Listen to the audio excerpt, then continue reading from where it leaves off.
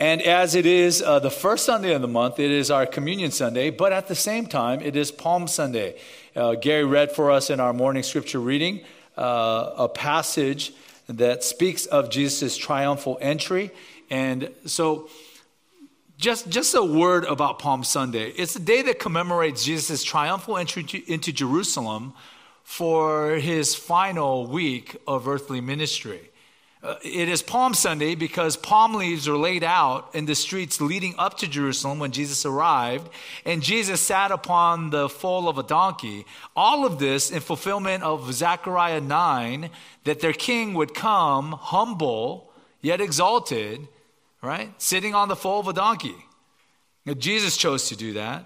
The palm leaves are the sign of Israel, a symbol of Israel. And in the words of Psalm 118, the people are crying out, Hosanna, blessed be he who comes in the name of the Lord. They're recognizing his messiahship.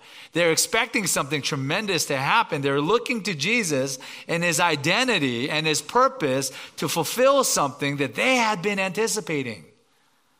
But what is so unique about our Savior and the way that he handles himself in that final week of earthly ministry that would culminate in his death on Friday, Good Friday, his resurrection on Sunday, Resurrection Sunday, that's next week. What is so interesting about him is how he flips everyone's expectations of what he's supposed to be and what he has actually come to do. This morning and next, we're just going to be looking at one chapter in the Gospel of John, John chapter 3. You guys could turn there if you're not there already. Today we'll be looking at the first 15 verses, and next week we'll be looking at verses 16, right? John 3:16. Almost everyone has memorized that. 16 through 21 next week. Because there, Jesus again flips expectations, and he speaks of something that is surprising to a teacher of the law. Someone that is religious, that's already spiritual, that would be considered quite mature in his understanding of theology and faith. To this individual, and we have no reason to doubt that Nicodemus is a man that is not just committed to the knowledge of Scripture and to its study, but also is devout, is sincere, a genuinely religious man. To that individual who's come to identify Jesus, Jesus flips the script. And he puts upon him, right, an exhortation for something else. And as we consider Palm Sunday leading up to Resurrection Sunday, it's the question that all human beings will ultimately face with. Are you born again? Are you born again? Well, let me read you this passage, and then let me try to unpack a little bit of this dialogue that is happening between Jesus and Nicodemus this morning. Starting in verse 1 of chapter 3 in the Gospel of John. Now there's a man of the Pharisees named Nicodemus, a ruler of the Jews. This man came to Jesus by night and said to him, Rabbi, we know that you are a teacher come from God, for no one can do these signs that you do unless God is with him. Jesus answered him, Truly, truly, I say to you, unless one is born again, he cannot see the kingdom of God. Nicodemus said to him, How can a man be born when he is old? Can he enter a second time into his mother's womb and be born? Jesus answered, Truly, truly, I say to you, unless one is born of water and the Spirit, he cannot enter the kingdom of God. That which is born of the flesh is flesh, and that which is born of the Spirit is spirit. Do not marvel that I said to you, you must be born again. The wind blows where it wishes, and you hear its sound, but you do not know where it comes from or where it goes. So it is with everyone who is born of the Spirit. Nicodemus said to him, How can these things be? Jesus answered him, Are you the teacher of Israel, and yet you do not understand these things? Truly, truly, I say to you, we speak of what we know and bear witness to what we have seen, but you do not receive our testimony. If I have told you earthly things and you do not believe, how can you believe if I tell you heavenly things? No one has ascended into heaven except he who descended from heaven, the Son of Man. And as Moses lifted up the serpent in the wilderness, so must the Son of Man be lifted up. And whoever believes in him may have eternal life. Let's pray. Heavenly Father, we want to thank you as we enter into this celebratory week a week where we exalt in the work of Jesus Christ and its culmination of his death on the cross and his resurrection, his victory over death and sin. And so, Lord, as we think about this Sunday, even as we prepare ourselves to receive of the Lord's table, being reminded of the bread and the fruit of the vine and how those things are a symbol of the new covenant established in Jesus Christ, Lord, we remember that his purpose was to bring us life. Lord, as we ask the question of being born again, may we, like Nicodemus, consider both the impossibility and the supernatural necessity of being born again so that we might see the kingdom of heaven. I pray that this truth would resonate to our souls and that at the heart of it all, we would see the majesty of the grace and the mission and the love of Jesus Christ for lost sinners. Lord, help us so that we might see things clearly and might exalt in the name of Jesus Christ and might glory in the Son of God for all that he has accomplished for our salvation and for eternal life. We pray these things in Jesus' name. Amen. Amen. So this is where we're going. There's just two major movements that we'll be looking at. One is the need to be born again in verses 1 through 8, and then verses 9 through 15, how are we born again? So we begin here with the idea that we need to be born again. And can I say this about the concept of being born again? You hear that concept in Christianity today, and it's almost like, I don't know, a little bit devoid of its original concept, right? Like born again, what does that mean to you? I remember it was about, man, it must be almost 20 years ago that Dave, you and I were in Japan with our missions team, and then we left there to kind of scout and to meet some various churches, particularly Baptist churches that were in Manila in the Philippines area. And so we got a tour of Manila. We saw some crazy, interesting things. We met some wonderful Christians. And one of the interesting Christian cultural things that we found out there was in Manila, they would ask you, are you Catholic? Right? Are you Catholic? Are you Baptist? Right? Or are you born again? And we're like, well, at the time, we're still an independent Bible church. So we're like, well, we're not Catholic, that's for sure. We're kind of Baptistic, but I don't think we would identify as Baptists. We're just born agains, right? And then they go, oh, you born agains. Uh-oh. Right? And it's like, well, why? And then to them, the idea of Christians is that you're either Catholic or Baptist, because there's so many Baptists in the Philippines, at least then. Or you're born again. And that was the general way of designating all kinds of Christians. It included, for most people, right, weird cultic Christians that had the name of Jesus in their stuff, right? Mormons would be maybe sometimes categorized under the born agains, but it's anyone. Well, regardless of your theology, if you name the name of Jesus, you are a born again. Well, similarly, many have used that term, born again, to just kind of talk about your identification as a Christian. It's just kind of a name. I'm a born again. Are you born again? Yeah, I'm born again, right? Are we all born again? It's just kind of a designation, but the idea, the concept of born again is born out of this passage. And if we take it seriously, it's outrageous. It's ridiculous. Literally, to be born again. I don't think Nicodemus is off. In fact, Nicodemus is right. He's recognizing the impossibility of the idea that anyone can be born, reborn, or born from above. Like, these things just don't happen. See, like so many things in our Christian vernacular, things can get so old to us or so common to us that they have lost their uniqueness. But I hope to recapture the idea and the question and the necessity of being born again. We need to be born again, verses 1 through 8. And we'll begin in verses 1 and 2. Your religion is not enough. I'm saying that to you, to me, and I think the Lord is implying that in this particular context, because here comes a religious leader who has, if his religion is enough, Nicodemus is the kind of guy that should be sufficient for anything related to God and the kingdom of heaven, and yet it is not. Look at verse 1 and 2. Now there's a man of the Pharisees named Nicodemus, a ruler of the Jews. Now, let me say a couple of things. One, he is identified as one of the Pharisees, but not just one of the Pharisees, a ruler of the Jews. And by ruler, that suggests that not only is he from the party of the Pharisees, and what it meant that you're part of the Pharisees is that you come from a tradition of learning. You studied the scriptures for decades.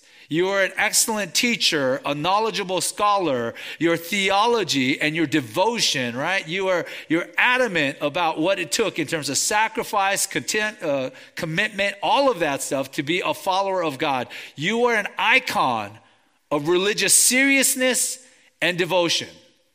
Is what the people would look at if they said, well, if I was to get really serious about God, what would I look like? I'd look like that man right there. He's a Pharisee. Nicodemus was that man. But he's also a ruler of the Jews, which tells us, right, that term for ruler, archon, means that he is one of the primary or the first. It suggests to us that he is one of the Sanhedrin, the 70. Sanhedrin refers to the 70, and it was the equivalent of the Jewish Supreme Court. They were the final authority on Jewish life, custom, and theology. What they said kind of ruled, right, the people of Israel and daily living. In fact, we'll go a step further. By the time we get to verse 10, and we're not there yet, Jesus will say to him, are you the teacher of Israel? And he uses the definite article. He doesn't say, are you a teacher of Israel as a Pharisee? He says, are you the teacher of Israel? Suggesting that Nicodemus had a particularly high reputation for teaching. Maybe the best or the greatest or the most significant teacher amongst those of the Pharisees in the Sanhedrin. Are you the teacher of Israel? So you add all that together. This was no kind of pass by night, unimportant individual. This was a meeting of one of the most significant religious leaders in that day coming to Jesus and coming to him, according to verse 2, this man came to Jesus by night, right? He comes in the middle of the night, or at least when it's dark, and there's a lot of speculation of why that is, and I'm not sure, right? It could be because, as some scholars think, that he comes at night and it kind of builds kind of this narrative of everything that's dark and hidden, right? Things that are lost and is sinful, and he doesn't even recognize his own blindness, and so that kind of paints that color. That's a little too, you know what I mean? A little too cinematography kind of weird kind of stuff to me, so I'll leave that where it is. There are some that say he comes at night because it is logistically the most convenient. I mean, it is when the crowds are not gathered around Jesus, and him similarly being a Pharisee probably studies late into the evening, and so it would be the most appropriate logistical time for him to meet up with Jesus. So maybe there's something practical to that. The other explanation is that maybe he comes at night so as to avoid the eyes of others. Here is the teacher of Israel, a renowned Pharisee, coming to meet with Jesus, this kind of religious upstart, potentially a prophet. And so maybe he's coming by cloak and dagger, like under the secrecy of darkness. I'm not sure. It could be a combination of some of those things. All I could say is that the scriptures record that he came at night, right? This tremendous individual in the religious life of Israel, although he is not mentioned in any of the other gospels. In fact, can I say this? He is only mentioned 3 times in scripture, and all of them in the Gospel of John. He is mentioned here as he comes to ask Jesus about his identity and his purpose. He's mentioned again in chapter 7 when the Sanhedrin is talking about how they need to condemn Jesus, and he speaks up and tries to defend Jesus by simply saying that, that we should hear his testimony before we make a judgment. And then, one of the other guys turns around, are you a follower? Are you a disciple of Jesus too? And then, it just kind of gets shut down. And then finally, in chapter 19, he is there with Joseph of Arimathea to receive the body of Jesus and to prepare him for burial. And there it speaks of how Nicodemus shows up with 75 pounds of myrrh and aloes. 75 pounds is not just excessive, it's kingly. And so we can deduce from that, I think rightly, that at this point Nicodemus is not a believer, but he's curious. And somewhere along the way he's sympathetic. But then by the end of it all, he recognizes and he's openly okay with others seeing him, honoring Jesus as if he was the Christ, the Messiah, the King, the Son of David, and I think the Son of Man. At this point, Nicodemus as a Pharisee represents everything that is of the old religion, right? The idea of being born again would be a stark contrast to everything that he would say is the means by which you draw nearer to God. He would emphasize obedience, greater sacrifice, submission, deeper and better morality.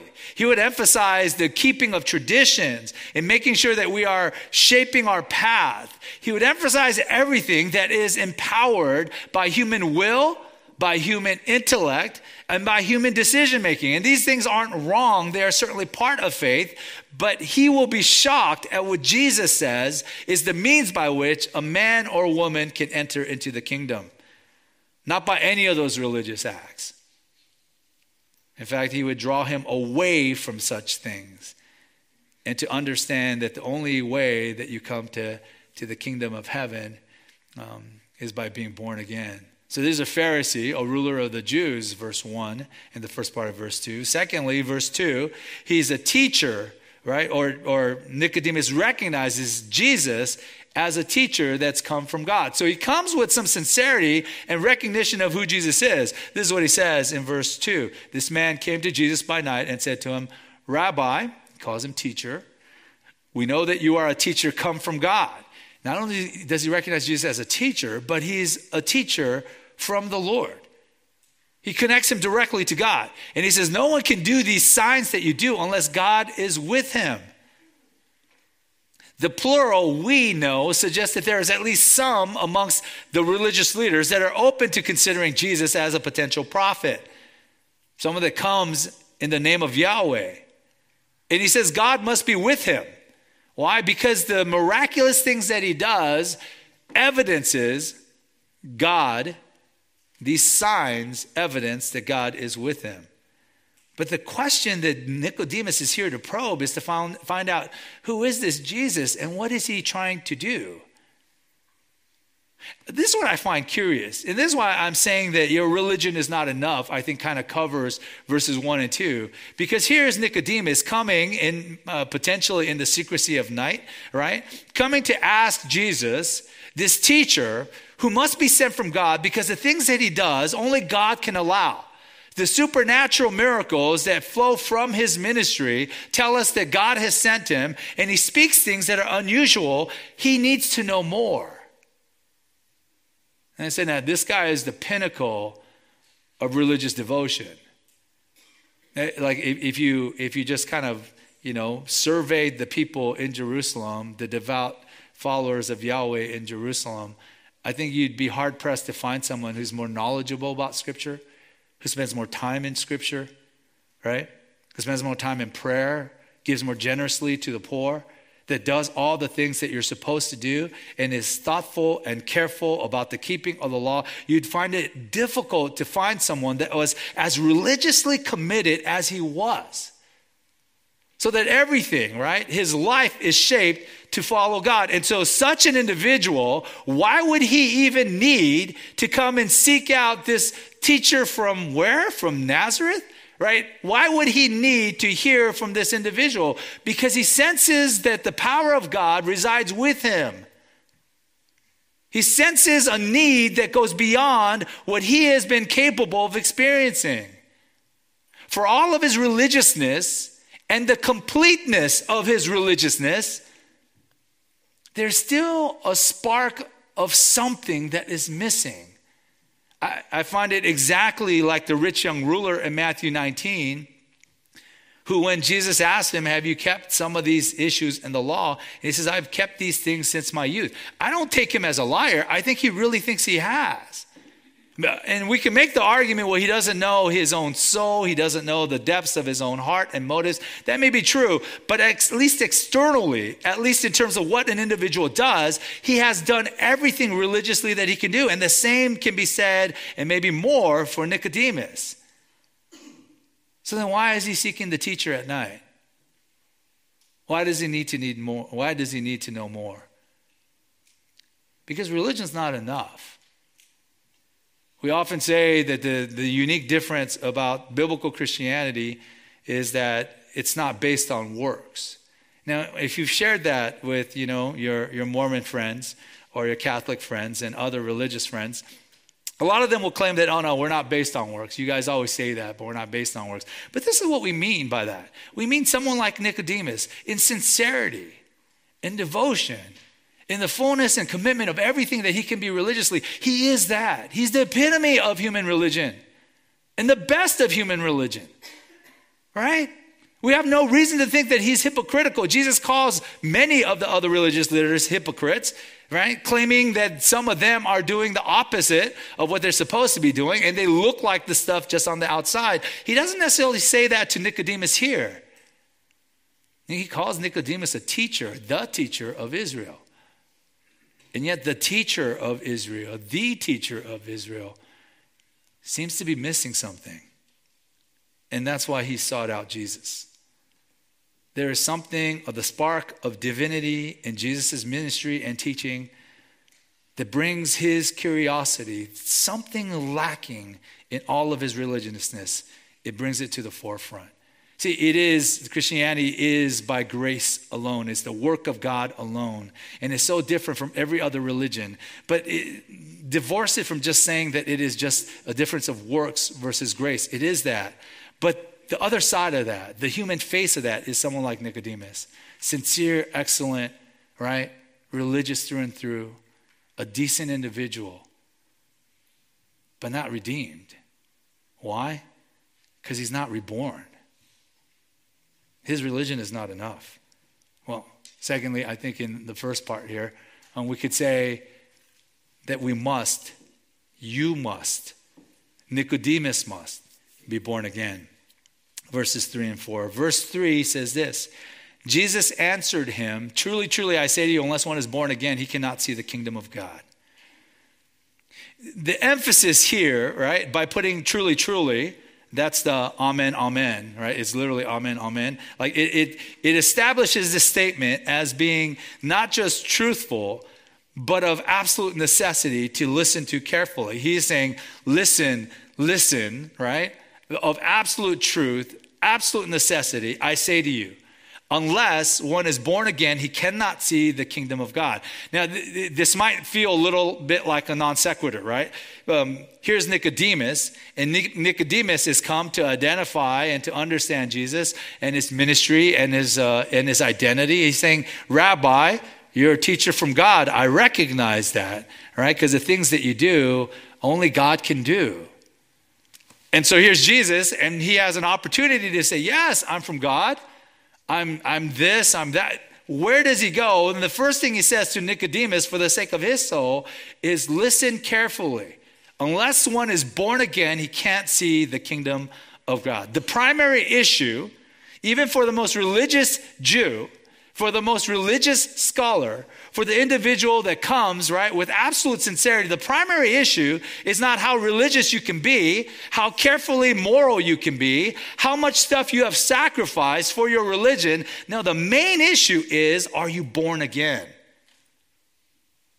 He says, unless one is born again, he cannot see the kingdom of heaven. The kingdom of heaven, it was assumed by every decent Jew, was the final destination of all Jewish people. Right? You have to be particularly wicked and live in perpetual sin to not enter eventually into the kingdom of heaven. So to hear that only those that are born again can enter into the kingdom of heaven would be a shock. It would be the equivalent to say, listen, there is no good afterlife for you that awaits you, even though you expect that, unless you're born again. Now, the term is literally born. It means to be birthed, right? It refers to physical birth. We have been blessed with a number of babies being born, and we're always delighted for that. And God gives life. And so the idea of a human being born, right, that's the term. And then the second part of that is born again. But the term there for again can also be translated above. And there's many that think that is a little bit of both that is mixed in here. It's not so much, it is so much that he is born again, but he's born from above as well. So there could be both of those things kind of in combination in terms of what takes place. But the key is this. The key to the kingdom of heaven is not what you do or don't do. It is whether or not you have been transformed supernaturally in your whole being. Are you born again? Are you made brand new? And the entire issue is, are you still depending on your own ability, or are you depending on the Spirit and the transformation that only God can give supernaturally? Calvin says this about this particular passage. He says, by the term born again, he means not the amendment of a part, but the renewal of the whole nature. Hence, it follows that there is nothing in us that is not defective. In other words, Calvin is saying, right? John Calvin is saying, why do we need to be born again? Well, it's not just, I don't get an arm that's born again, right? I've not been doing too well, but now my arm is born again, right? That's weird. You don't get a head or a nose that's born. The whole being must be reborn. And by that idea of the whole nature being transformed, he says it follows that there must be something that is broken in our entire nature that is defective. And it must be completely renovated, completely made new. It is an outrageous statement, but it is the key question that all of us need to ask. I mean, maybe you grew up in the church. We're blessed and glad that you have been raised in the church and in the things of the Lord. But at some point, has there been a regeneration of your soul? Has there been a faith in Jesus Christ to the point that something has changed within you? Has there been new life? Or are we just kind of going through a religious motion? And would you be similar if you were born into a Mormon household or a Catholic household, right? Would you be the same thing religiously, reverently, devotionally, or is there something that has been transformed in you by placing your faith in Christ? See, we're talking about stuff that's supernatural and impossible, and Nicodemus recognizes that. Look at it in verse 4, the impossibility of this new life. Nicodemus says to him, how can a man be born when he is old? Can he enter a second time into his mother's womb and be born? He literally uses the term deuteron, second, right? For the second time can a man be born. So he's understanding Jesus' words as being about being born again. He's not hearing it as born from above, right? He's saying you need to be born again. Now some think that Nicodemus has just completely missed the point, right? That he is just saying, what are you talking about? Born again? People don't get born a second time. This is nuts. Right? He's just kind of missing everything that Jesus is saying. Others will say that Nicodemus is sharp. He is the teacher of Israel. He knows exactly what Jesus is talking about, but in the appropriate theological kind of expression of this metaphor that Jesus has chosen, if Jesus is saying theologically and spiritually an individual needs to be born again, he is saying that is impossible, right? Because even nature tells us that a man cannot be born a second time. How can a religious man be reborn spiritually? I lean towards that second. I think Nicodemus is probably sharper than sometimes we give him credit for. I don't think he's just kind of bumbling and going, born again? What are you talking about? How does a guy, get up in his mom's belly and get born again? Right? I don't think that's what he's saying. I think he's saying, wait, what are we talking about? Is that a true thing? Is that even possible? Right? Here is the teacher of Israel, right? The icon of religious observance and devotion. And he's like, dude, I have no idea how that's possible. It's as impossible as a physical rebirth. These things don't happen. So in that sense, he is tracking rightly with our Savior. Jesus is not saying this is something that we do to ourselves. You need to born yourself again. But he is saying that there is no one in the kingdom of heaven that isn't reborn. And that's problematic to every human being that's ever existed, including this religious man, right? So, his religion is not enough. You must be born again. And you must be born of water and spirit. Verses 5 through 8. So this is Jesus' expansion, his explanation of what he's trying to say must take place, right? So he begins here by saying that one must be born of water and spirit, verse 5. Truly, truly, I say to you, unless one is born of water and the spirit, he cannot enter the kingdom of God. So this is obviously an explanation of what it means to be born again. And there's a couple of different potential views on this. One is that we're talking about two kinds of birth. A birth of water, which might refer to physical birth. I mean, there's amniotic fluid. There's a lot of other fluids, right, that is involved in, the formation and the birth of a child. So you have to be born physically, might be what he's saying. And then you have to be born spiritually. So born of water and then born of spirit. That might be what he's saying. That's not unreasonable, and that's a possibility, right? That's not I don't lean that way, but that's not wickedness. The other possibility, right? Another possibility is that he's talking about Christian baptism. And by the time that the Gospel of John is written, you realize that the church is well established, and the regular baptism of new converts is something that everyone knows. And so maybe we're talking about Christian baptism in water and spirit baptism, that they are transformed by the baptism of the Holy Spirit when we come to faith. Theologically that's possible. The problem is it's a little out of sync in terms of Nicodemus. Like to the reader of the Gospel of John, we'd say, oh yeah, that's water baptism. He needs to be identified with the church and publicly identify as a believer in Christ. And he needs to be spiritually baptized. He's reborn, and his soul is made new. His nature is made new. But would Nicodemus understand that? Nicodemus would be like, you got to be born of water and a spirit. And he's probably thinking, oh, Christian baptism? No, he would. There is no Christian baptism. There's no church yet, right? He wouldn't be thinking that at all. So I think that one I would leave to the side and say it's probably unlikely. But the third option I think is helpful to us. The third option is that he's speaking of John's baptism. The baptism of John, understand, the baptism of John is not Christian baptism, not the same thing. It's a baptism of repentance. See, baptism began in the intertestamental periods as a means of including Gentiles, pagans, into the Judaic faith. In other words, if I was a pagan, right, if I was a Gentile, I actually was a pagan and a Gentile. I'm still a Gentile, right? But if I was an unbeliever and I wanted to become a Jew in that day, in the intertestamental period, then I would go and I would speak to the priest and they would baptize me.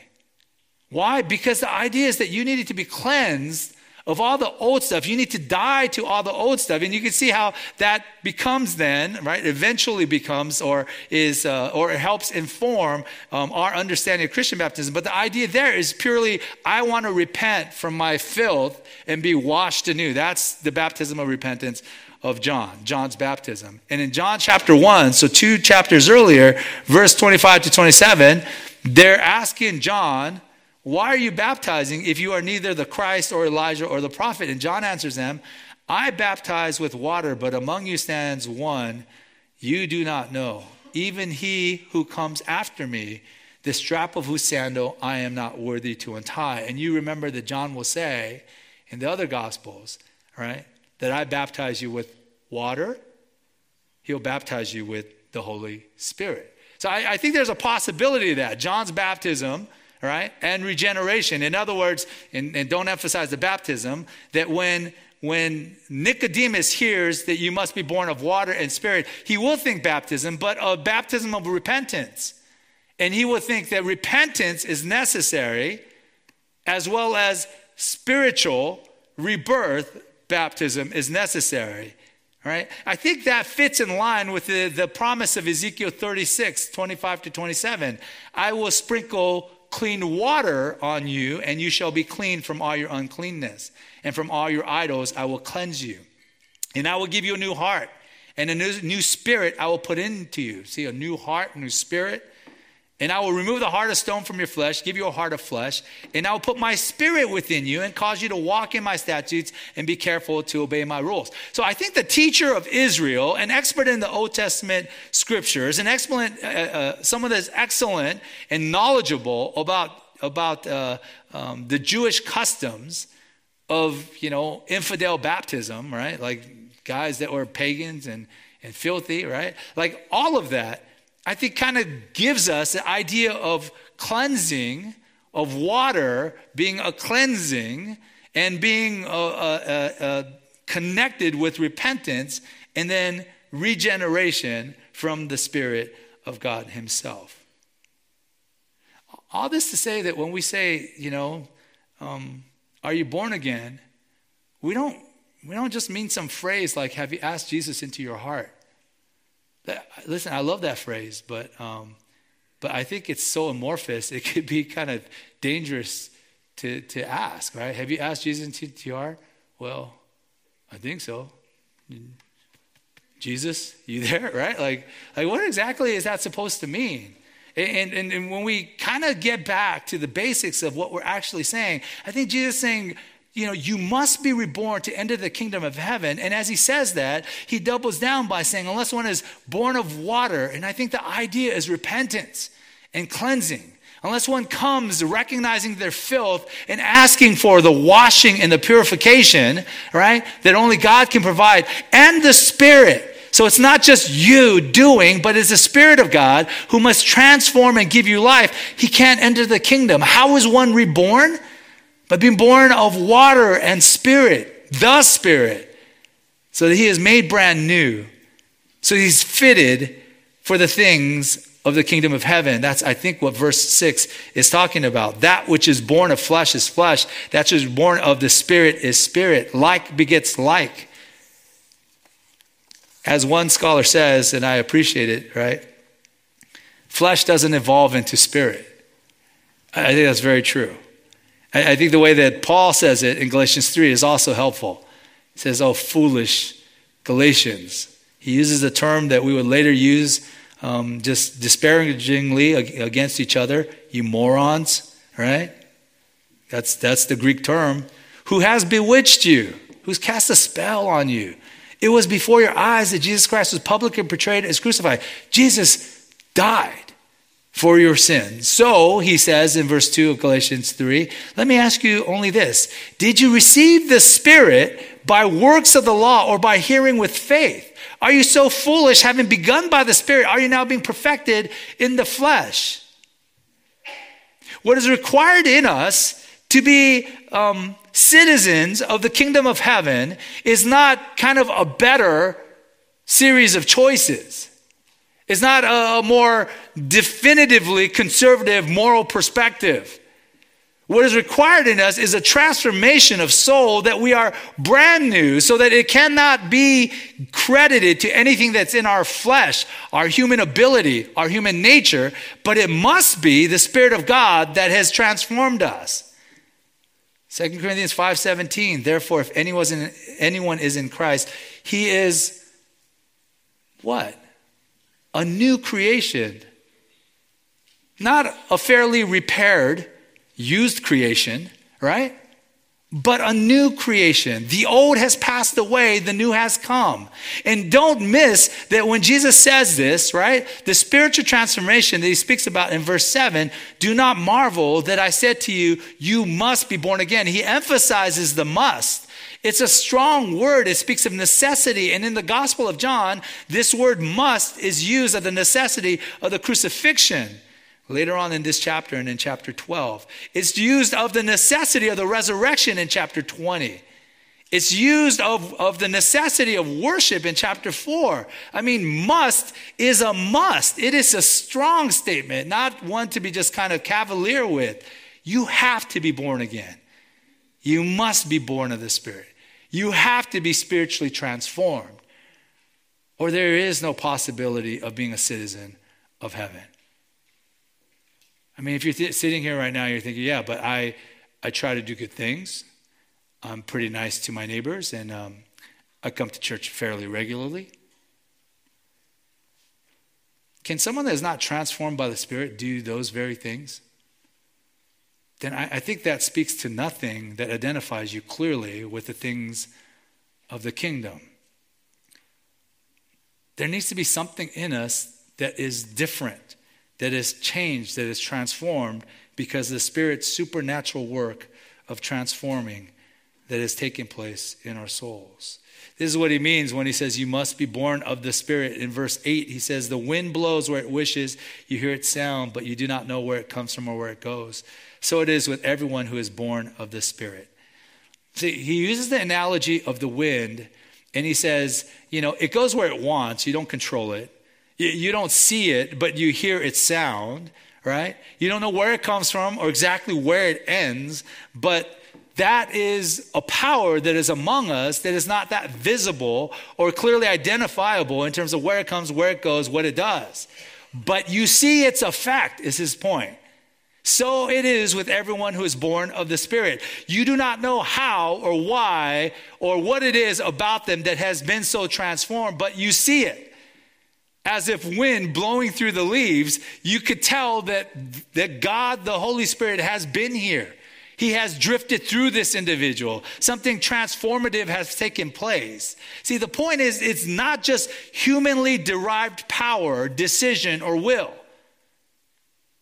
It is divine power, decision, and will. It is the Spirit of God who comes and transforms us. I think that's what Ezekiel 36 in the New Covenant was promising. A transformation of life. And it's not by coincidence that the Ezekiel 36 that we read earlier, right? I will take out their heart of stone. I'll give them hearts of flesh. I'll give them a new spirit. My spirit will indwell them. And all of that stuff about new life is stated in Ezekiel 36. And in Ezekiel 37 is that whole passage about the valley of dry bones. They're bones. And they're not just bones. They're bones that are dry. Like, you're like KFC bones. A week later, if you didn't throw them away, they're like, there's nothing left. And then the Spirit of God comes and blows upon them, and they come to life. Death to life. That's the gospel good news. The gospel good news is that you who are dead in your trespasses and sins can be renewed, born again, because of the work of Jesus Christ on the cross. But we're getting ahead of ourselves. Jesus is going to get there in a sec. So let's not go too far, right? I like what one commentator says, Leon Morris. If you ever run into Leon Morris's commentary on anything, you should buy it. He is so good. He says, it is the perennial heresy of the human race to think that by our own efforts, we can fit ourselves for the kingdom of God. Jesus makes it clear that it is impossible to fit oneself for the kingdom. Rather, it is necessary to be completely renewed, born anew, by the power of the Spirit. This is all Jesus is getting at. This is the shock that Nicodemus is feeling right now, right? Your religion is not enough. You must be born again. And you have to be born of repentance and regeneration, of water and spirit. You need to be born again. So the logical next question would be, well then how are we born again, right? And I think that's what Jesus is addressing in verses 9 through 15. He begins by letting Nicodemus know that he lacks understanding. Nicodemus responds to all of this in verse 9 by saying this. Nicodemus says to him, how can these things be? And I think rightly, the way that we should understand this question is not so much, wait a minute, right? But how can these things be? As in, how can this thing happen? How can one be born again?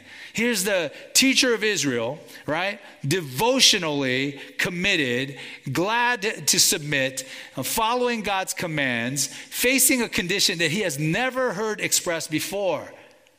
That the absolute requirement is to be birthed, rebirth, reborn by the supernatural work of the Holy Spirit. How is this question? How can these things be?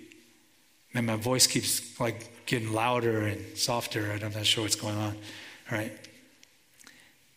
How can these things be? Verse 9, verse 10, Jesus says, are you a teacher of Israel and yet you do not understand these things? Again, he uses a definite article to say that this guy he's not a substitute teacher. He is the teacher of Israel.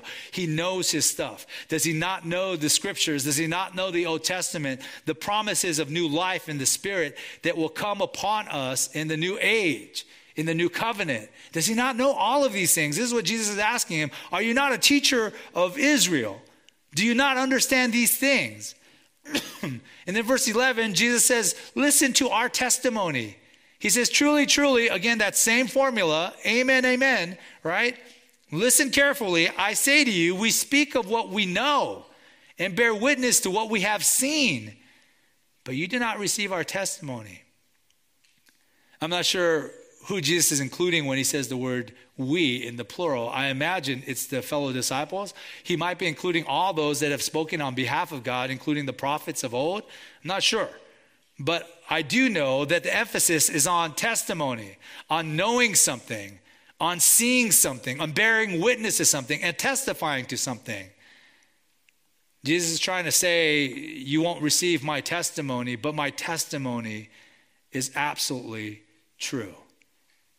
See, at the end of it all, Nicodemus' failure was not a failure of intellect, but a failure of willingness to believe Jesus' witness, his testimony. A failure to believe what seems kind of odd to him, right? But what Jesus seems to claim is from the scriptures themselves. Some things that Jesus has seen, something that Jesus knows, something that he has right and authority to speak to. His point is, we speak truth, but you won't hear it. And that is the problem of every human being. That the testimony of God falls on dead ears, on hearts without faith. This is God's testimony. And remember, the Gospel of John in chapter 1 opens up with the idea that Jesus is the Word of God. He's the living Word, the living testimony, the living words, the living Logos, right? That evidences and speaks to and witnesses to everything that is heavenly and from the Lord. And Nicodemus, this wonderful, religious, and kind individual, he lacks, right? He lacks the capacity to believe. Not the capacity to understand intellectually, all right? He can go through Old Testament scriptures and try to argue his points. What he lacks is the fundamental belief in the witness of God in the person of his Son, Jesus Christ, the divine Logos, the divine Word. You lack understanding, and you must look to the Son of Man. Verse 12 to 15. Jesus says there is a heavenly hope in verse 12 and 13. If I have told you earthly things and you do not believe, how can you believe if I tell you heavenly things? No one has ascended into heaven except he who descended from heaven, the Son of Man, may have eternal life. Right? So he talks about the earthly and heavenly things. And he says, if I tell you things that are from heaven, from the throne room of God, right? Will you accept them if you can't accept the things that are spoken here on earth? I think his point is this. We have been speaking from a human condition perspective. In other words, a human being must be born again if he is to be able to enter into the kingdom of heaven. And if you can't receive that, because it's true, from a human perspective, from an earthly perspective, that sounds impossible, and it is. But if you can't accept that premise of the impossible, then will you accept the idea that God from heaven has sent the means for you to be born again? If you can't accept the earthly, right, the stuff that we're talking about right now, right, you have to be born again. How are you going to accept that the Son of God has come from heaven to die for your sins so that you might be cleansed and that you might be born again? We can't get to step 2 unless we can get past step 1 is kind of what he's saying. You are caught in your earthly issues and you have not the perspective of heaven. And he says this in verse 13, no one has ascended from heaven except he who descended from heaven, the Son of Man. This is an interesting statement because if you take that except, right, amen, the idea is a general exception, but it doesn't necessarily contradict the previous statement. This is what I mean by that. If we take this more as a but only instead of an except, because it sounds, verse 13 almost sounds like no one has ascended into heaven except he who descended into heaven. It almost sounds like Jesus was an earthly being, ascended into heaven, and has descended. And because he's descended, he says, no one's gone into heaven except for this guy who went into heaven and is now descended from heaven. But that's not what he's saying at all. He's saying no one has ascended into heaven. You can almost hard stop that. He says, but only he who descended from heaven can speak to these heavenly things. His point is no one ascends to heaven from earth. No one as a creature ascends to the throne of God. No one ascends to heaven. In fact, that was the charge against Satan in Isaiah 14, right? Verses 12 and 13. How you are fallen from heaven, O day star, Lucifer, son of dawn. How you are cut down to the ground, you who laid the nations low. You said in your heart, I will ascend to heaven above the stars of God. I will set my throne on high. I will sit on the mount of assembly in the far reaches of the north. His pride was expressed in the statement, I will ascend to heaven. And Jesus is saying, no one ascends to heaven, right? He says, but there is one who has descended from heaven, and this is the Son of Man. And that's what I think he's getting at. No one has ascended into heaven, but only he who descended from heaven, the Son of Man, he is the one that we should be looking to for eternal life.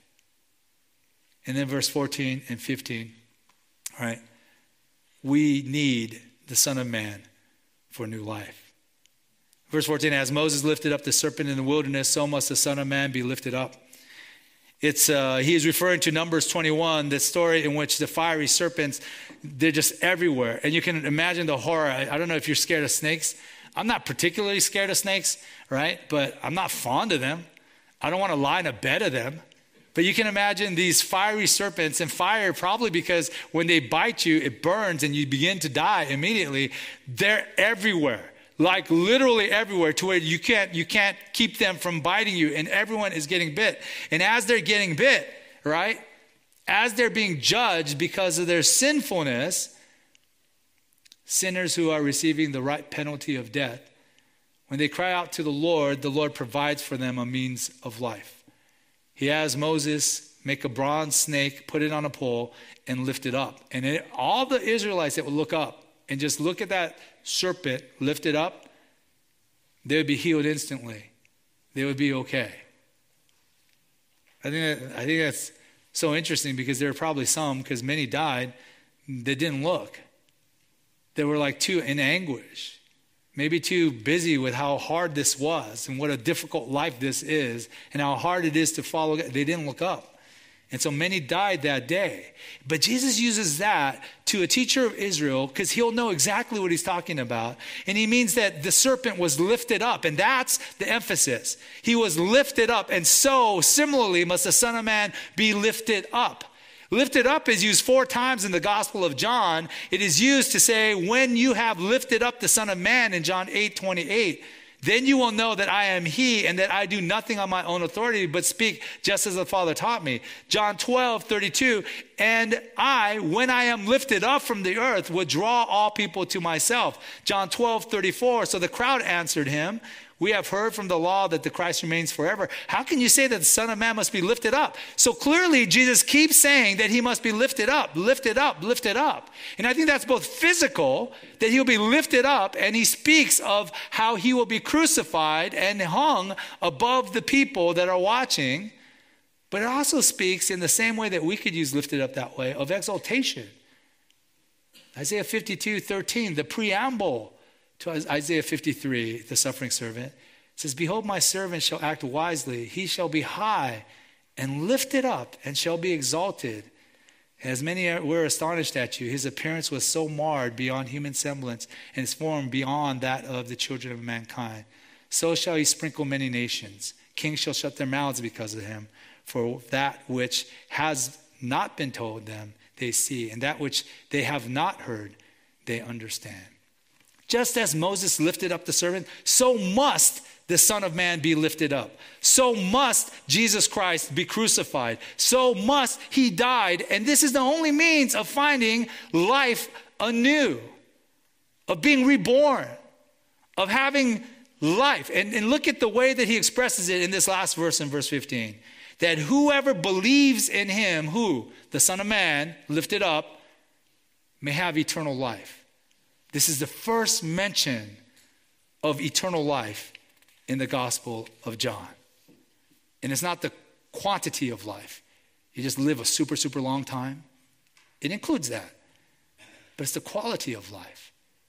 It's the regeneration of life. It is a life that has come from new birth.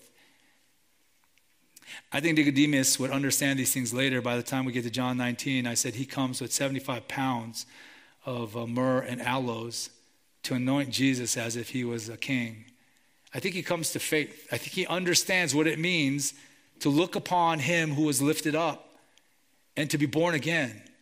He looks to the Son of Man and believes that in looking upon the Son of Man and believing in him and trusting his testimony, all the heavenly things that he speaks, that's how he comes to faith, eternal life, and how he becomes born again. It is not in our own experience, our passion, our commitment, our will, our intellect. It is our faith in Jesus Christ, his death and resurrection for us. And we celebrate that death and resurrection as we take